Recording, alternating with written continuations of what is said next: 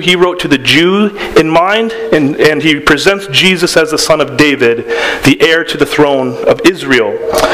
Mark was written with the Roman in mind, and his gospel account is very concise, to the point, and he presents Jesus as the servant.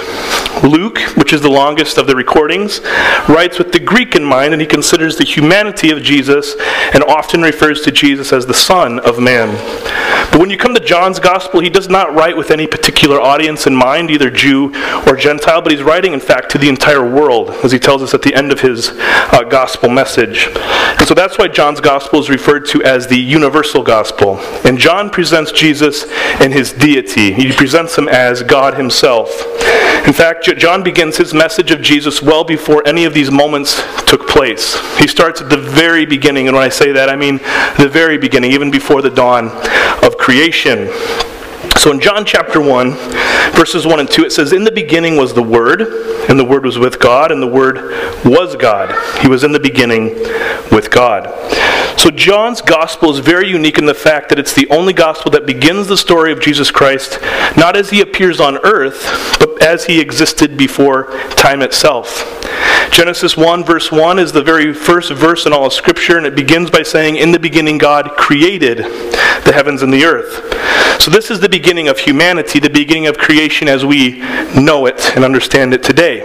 But John, in John chapter 1 verse 1, goes even beyond that message and says, before that man ever existed, before that God even spoke the world into existence, before anything was ever created, it's in that beginning, and it's really not a beginning, because there's no beginning to Jesus, there's no beginning to God, but it's just a way for us to understand it as readers. But it's that moment that Jesus was, and he was the Word. And so the title that John uses is also very unique, the Word, in reference to Jesus Christ himself. In the Greek, it was the word logos, which the Greeks believed to be a power that set the world in motion. They were pantheistic. They didn't believe in God of Israel that we study here in God's Word, but they believed in a greater power in the universe itself, and they called it the Logos, the Word, that set the world in motion, the thinker behind the thought, the creator behind the creation. And so John presents Jesus as the Logos rather than the universe. To the Jews, when they considered this phrase the Word, to them that was synonymous to God himself. Therefore, when John opens his gospel with Jesus being the Word, it's clear to both the Jews and the Greeks alike that he means that Jesus is God. And that's very important for us to understand this evening, the truth of the deity of Jesus Christ. It's a non-negotiable doctrine to the Christian faith. Anybody that denies Jesus as God does not know Jesus and is not saved. Period. If Jesus is not God, then we have no Savior, and without a Savior, we are dead in our trespasses, as it tells us in the book of Ephesians. But we can be sure and confident in the fact that Jesus is God because, number one, Jesus is eternal. There was never a time when Jesus did not exist. He is not a created being. He was there from the beginning of the beginnings. And Paul puts it this way in his letter to the Colossians, "And he is before all things, and in him all things hold together." During his earthly ministry, Jesus never denied his eternal existence before the world began, but he only reaffirmed it. If you recall, Jesus was confronted by religious leaders, and they were questioning him about his identity. And he says to them, "Truly, truly, I say to you, before Abraham was, I am." And what Jesus did is, when he said this, he took the title of God himself and used it for himself when he revealed himself to the people. This is the same title that God gave himself when he revealed himself to Moses in the book of Exodus. God said to Moses, "I am who I am," and he said this, "Say this to the people of Israel, I am has sent me to you." And so Jesus took the title of God himself, claimed to be the one that always existed, and therefore Jesus never denied being God, but on the contrary, he only reaffirmed it. And continuing in John chapter 1, verses 4 and 5, it says that in him was life, and the life was the light of men. The light shines in the darkness, and the darkness has not overcome it. So not only is Jesus eternal, but in him we have eternal life. And the word life is a theme that John uses throughout his gospel. In fact, he uses the word 36 times throughout the entirety of his gospel. And the word that John uses for life does not come from the Greek word bios, which we get our biology from, physical life itself. He actually uses the Greek word zoe, which refers to the soul and to spiritual life. And the Bible tells us that before we come to know Christ, even though we are physically breathing and living in that sense, that we are in fact spiritually dead. Apart from Christ, there is no life. 1 John 5, verse 12. Whoever has the Son has life. Whoever does not have the Son of God does not have life. It's very clear cut, very simple for us to understand this evening. And it was the Pharisees, of all people, that during Jesus' ministry that were spiritually dead. These are the spiritual leaders of their day, but they did not understand the words which they had studied. They had all the knowledge of the Scriptures. They grew up studying the law and the prophets, and by doing so, that they actually believed that they obtained salvation through the studying of God's Word and through their works. But Jesus says to them in John chapter 5, you search the Scriptures because you think in them you have eternal life, and it is they, the Scriptures themselves, that bear witness about me. There are people like that today. They go to church consistently. They have a pretty good grasp of Scriptures and who Jesus was and is, but all that head knowledge has not penetrated their hearts, and they haven't placed their faith in Jesus. And because of that, they are spiritually dead. But it says, in him is life. And we don't just have John's personal perspective of this, we have Jesus himself once more confirming this on multiple occasions. In John chapter 10, verse 10, he says, I came that they may have life and have it abundantly. In other words, you don't know real life until you know Jesus Christ. In 1 John chapter 1, verse 5, it says, this is the message we have heard from him and proclaimed to you, that God is light, and in him is no darkness at all. So now we also know that not only is Jesus eternal, and that he offers eternal life, and it's only found through him, Jesus is also the light. So even though Jesus was and is the light of life, not everyone comprehends it. As it tells us in Scripture, many in fact resist it. They're unwilling to come to the light, lest their deeds be exposed.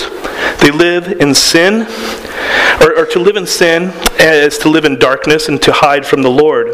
To cover your sin is to live in darkness. The wonderful thing, though, is that we need not to fear our sin being revealed. In Christ, we now have life and have it abundantly, he tells us. And so if you've placed your faith in Jesus Christ, you are in fact a son or a daughter of light. You are no longer bound to sin and darkness. You're no longer bound to this world. You've been set free from the bondage of sin and death, and now can walk confidently in freedom and life. And before we continue on in John chapter 1, I just want to take a quick detour back into the Old Testament, specifically Isaiah chapter 53, and look at the prophecy concerning the Messiah found there. Beginning in verse 2, it says, for he grew up before him. And all these words you find in Isaiah 53. We're going to look at a few this evening, but all of them you find are actually prophetic words of Jesus Christ. He said, for he grew up before him like a young plant and like a root out of dry ground. He had no form or majesty that we should look at him, and no beauty that we should desire him. He was despised and rejected by men, a man of sorrows and acquainted with grief, and as one from whom men hide their faces. He was despised, and we esteemed him not. So first off, we see that Jesus came from very humble beginnings and came from a very humble birth. Essentially, he was born to a peasant woman in Mary. His earthly father was a carpenter, or perhaps it's better translated as a builder, in the area of Nazareth. Nazareth was a very small town. It makes Indian River look big on the map, so it's saying something. It was very small. And it's also, it very politely tells us that he wasn't the most handsome man on the planet. He was very ordinary when you laid eyes upon him. He didn't stand out. And part of the problem with many people during his ministry was that they were expecting a king in the earthly sense, and the king in the way that they had it in their mind. Someone who had a grand entry, who looked the part, acted the part in their understanding of a king. And so that's why John chapter 1 verse 10 makes so much sense. That the world was made through him, yet the world did not know him. And while the world did not know him, it goes even further. It says that he was despised and rejected by men. In verse 3, he was despised and rejected by men, a man of sorrows and acquainted with grief. So he was rejected by the very people he came to save. He was rejected by his family, rejected by his town, by the religious leaders. He was rejected by the world and crucified because of it. And And this truth, again, runs parallel to John chapter 1, verse 11, which says, he came to his own, and his own people did not receive him. But I want to pause for a moment in Isaiah 53, verse 3. It's one that's often overlooked when we go through these scriptures, but it can be of much encouragement to some of us this evening, and that's my hope and prayer as we look through this real quickly. It says that Jesus was a man of sorrows and acquainted with grief. Now, some people think from time to time, right, nobody understands what I'm going through. Right? I would tell people, but they just wouldn't get me. They wouldn't understand why I'm struggling the way I am. But here it says that Jesus was a man of sorrows. He knew what it was like to be grieved and in pain. And the depths of the sorrow and the grief that Jesus went through, we cannot comprehend. We have to understand that Jesus was in perfect relationship with God the Father. And when he hung on that cross, there was that separation from the Father that he experienced that we could never fully grasp or understand. And so that tells me that no matter how potentially deep our sorrow and pain could go, that Jesus has already been there. And that he understands us. Which in turn tells me that he understands what we are going through. He's a man of sorrows and he's acquainted with grief. And it tells us in the scripture that he desires to help those in need. And further expounding on this incredible truth in Psalm 34, it says, the Lord is near the brokenhearted and saves the crushed in spirit. Those are such encouraging words, and I hope and pray that speaks to you this evening.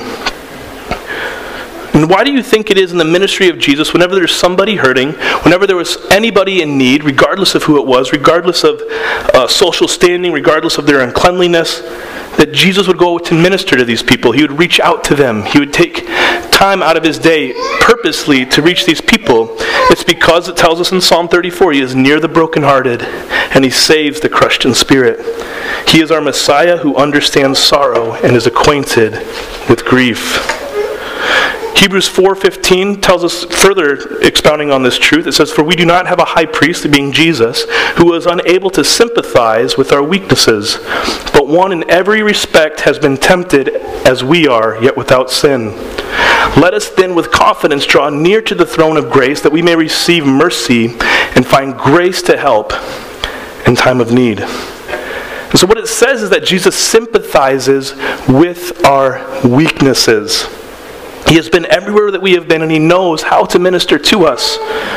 So the invitation we have is one where we can boldly approach his throne of grace, and this is only possible because he understands. Right? When we present our pains, we present our frustrations and our angers before the throne of Jesus, it's not like he says, I wish I could understand what that feels like, I just don't. Good best of luck to you. But he understands them, and so he brings them in, and he knows how to minister to us in our time of need. And so if you're in a valley this evening, if you've been stuck in a rut for a while, I pray that you find encouragement in God's Word. And know that you can boldly come before the throne of grace and receive his mercy and help in our time of need. Jesus is there for us, he sympathizes with us, and he understands and desires to help us.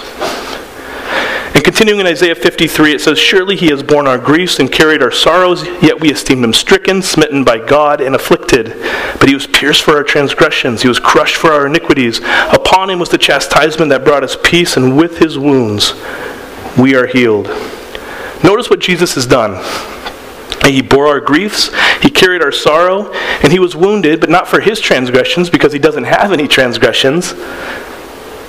He was wounded for our transgressions. And if you want to make this personal this evening, you say, Lord, you bore my grief. You carried my sorrow. You were pierced for my transgressions and crushed for my sins. And that is why Jesus came to earth, and that's why Jesus went to the cross. It's for you and it's for me. And it says that with his wounds we are healed. Jesus, the Bible describes, was whipped repeatedly. Yet through his suffering, the prophet Isaiah says, what he endured was for our healing. Jesus was separated from the Father so that we would never have to be. Jesus took pain upon him that we could be made whole. And so the whole purpose of the Creator entering into creation, that's the whole Christmas story. Jesus, born of a virgin, is the story of the Creator entering into his creation to be the atoning sacrifice for us all. And to conclude here in John chapter 1, it says, he came to his own people did not receive him, but to all who did receive him, who believed in his name, he gave the right to become children of God, who were born not of blood, nor of the will of the flesh, nor of the will of man, but of God. So the gift that we receive in Jesus coming down to earth, dying on the cross for our sins, is found right here in verse 12. The right to become children of God. And it's very crucial for us to understand this evening, is that not everyone is a child of God. So what makes someone a child of God while the other person is not? And again, the answer is found here in verse 12. To all who did receive him and who believed in his name, it says what? He gave the right to become children of God. So that's the gift this evening, the right to become children of God. The gift itself has been given to every human being. It's been placed before the feet of everybody, but not everyone will receive it. And what I mean by that is not everyone will accept it. John Piper explains furthermore what it means to become a child of God. He says, in other words, if you become a child of God, you become an heir of all that God owns. All that belongs to God is your inheritance. In the resurrection, everything that exists will be yours, and God will care for you forever and make you infinitely happy in his presence. The true gift of the birth of Jesus is fully revealed in the well-known verse of John 3:16. For God so loved the world that he gave his only Son, that whoever believes in him should not perish, but have eternal life. And the word perish is not significant or not signifying a physical death. Perish is eternal separation from God and eternal death. But those who believe in him, it says, will have eternal life. So this gift, the right to become children of God, is freely extended to every single person. But again, not all will accept it. There are two conditions, however, to becoming a child of God. The first, as we see, these are both listed in verse 12, is receiving Jesus. Now, receiving Jesus means that you receive all of Jesus, right? Not just part of him, not just the part that you like, but all of Jesus. Not the parts that just fit with your agenda or comfortability. And again, John Piper explains this well. He says, if he comes to you as Savior, you welcome his salvation. If he comes to you as leader, you welcome his leadership. If he comes to you as provider, you welcome his provision. As counselor, you welcome his counsel. As protector, you welcome his protection. As authority, you welcome his authority. And if he comes to you as king, you welcome his rule. Receiving Jesus means taking into your life, it means taking Jesus into your life for what he is. It does not mean a kind of peaceful coexistence with a Christ who has made no claims. You may recall in Luke chapter 4 that Jesus, as he begins his ministry, that he taught in the synagogues, and it tells us in verse 14 that he was glorified by all who heard him. In verse 22, it tells us that all spoke well of him and marveled at the gracious words that were coming from his mouth. So in verse 22, it tells us all these people heard what he was saying, and they loved it. Right? They praised him. They glorified him. They loved what he was saying. But it takes just 6 short verses for the tables to turn entirely. It tells us later that the crowd was filled with wrath, and they even attempted to throw Jesus off a cliff. So talk about changing lanes here, huh? You know, they were all about what he was saying and preaching, and then it's just 6 verses later, they're ready to kill him. So what happened? They were willing to receive his kind words, but as soon as Jesus pointed towards their pride, as soon as he pointed tough truth to them in their lives, they rejected him. So it's important to understand this evening that receiving Jesus does not mean a kind of peaceful coexistence with a Christ who makes no claims. Receiving Jesus means taking him into your life. It means taking him into your home, your school, your work, your marriage, your dreams, and taking all of him for who he really is. So receiving Jesus is the first condition. The second is believing in his name. And what does that mean? John 6:35, it says, Jesus said to them, I am the bread of life. Whoever comes to me shall not hunger, and whoever believes in me shall never thirst. What this verse teaches us is that believing in Jesus means being satisfied with Jesus.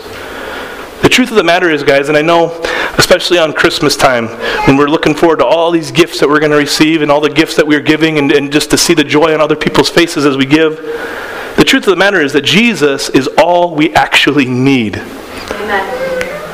Our flesh will lead us to the desires of this world. It promises satisfaction there, but it's a false satisfaction. It may satisfy for a time, but as many of us know, when we seek out the satisfaction of those things, the satisfaction kind of goes away over time.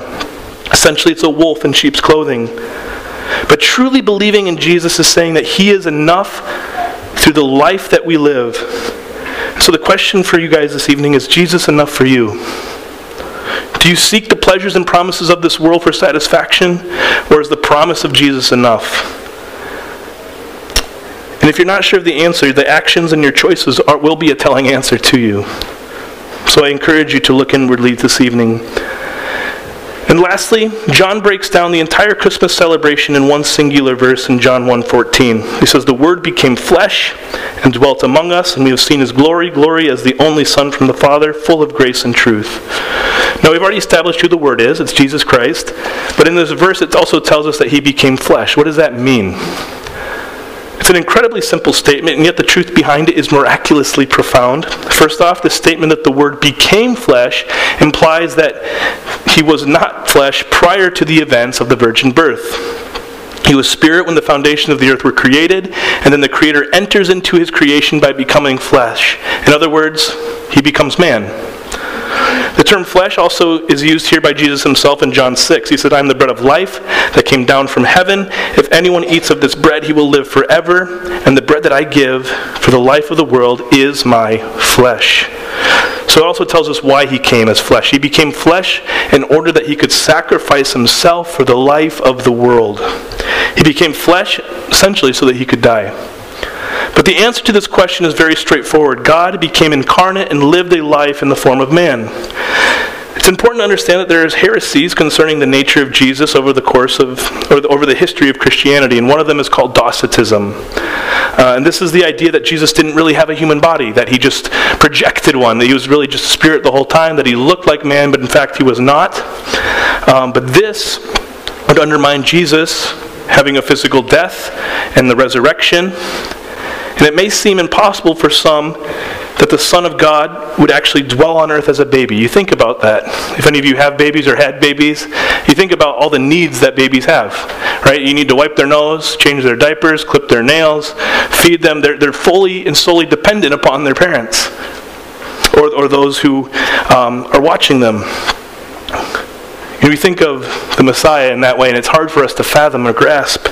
But it was His willingness to humble Himself and take on humanity's weaknesses that made Jesus' victory over death possible. All right, and that's the truth for us this evening that we need to understand.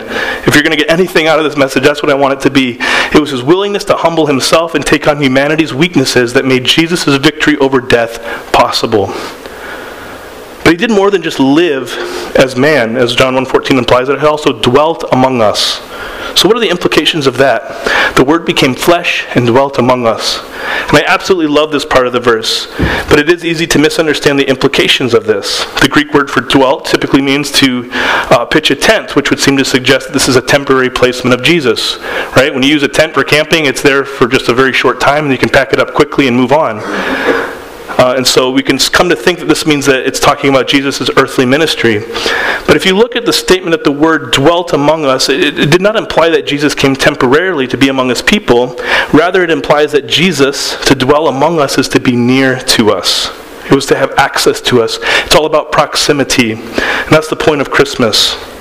And so we can take the entire Christmas story. It's essentially summed up in one beautiful verse here in John 1 verse 14. And it looks like this, that Christmas is God, the Word, becoming man so that He might die to be near His people. And so the people at the Bible Project, they explain this wonderfully. We have a video for you I'd like to share. Take a look.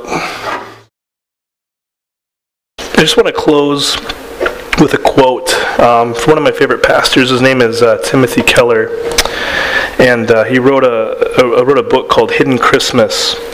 And towards the end of the book, he said that the claims in 1 John 1 verse 1 that our hands have touched Him never ceases to amaze. How could the infinite become that finite, the extraordinary become that ordinary? Yet that is the very heart of the Christmas message. Unimaginable greatness was packed into a manger. Our God contracted to a span incomprehensibly made man. The world can't comprehend it. It wants spectacle. And so it is the greatest irony that Christmas is the one Christian holiday that the world seems to embrace. Yet it's the message is the most incomprehensible to that world. Jesus was not born in a civic arena, but in a stable.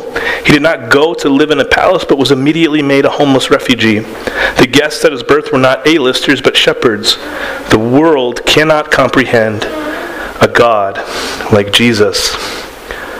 And so I just want to close in prayer, and then after that we're going to have the kids are going to put on this little presentation for you guys. I hope that you guys are blessed by it and enjoy it. They've been working on it. I know they're excited. Dear Heavenly Father, we just come to you this evening. We thank you for the opportunity to be here, that we can celebrate the Christmas message, Lord. And I just pray that as we give our gifts tomorrow and this evening and receive and give, that we are just reminded of the ultimate gift that you have given us, Lord. It's a gift that we can't earn, we don't deserve it, but you have freely offered it to us because of your love for us. And so we thank you for that gospel message and that truth for us, and that you humbled yourself to the point of becoming man and living and dwelling among your people.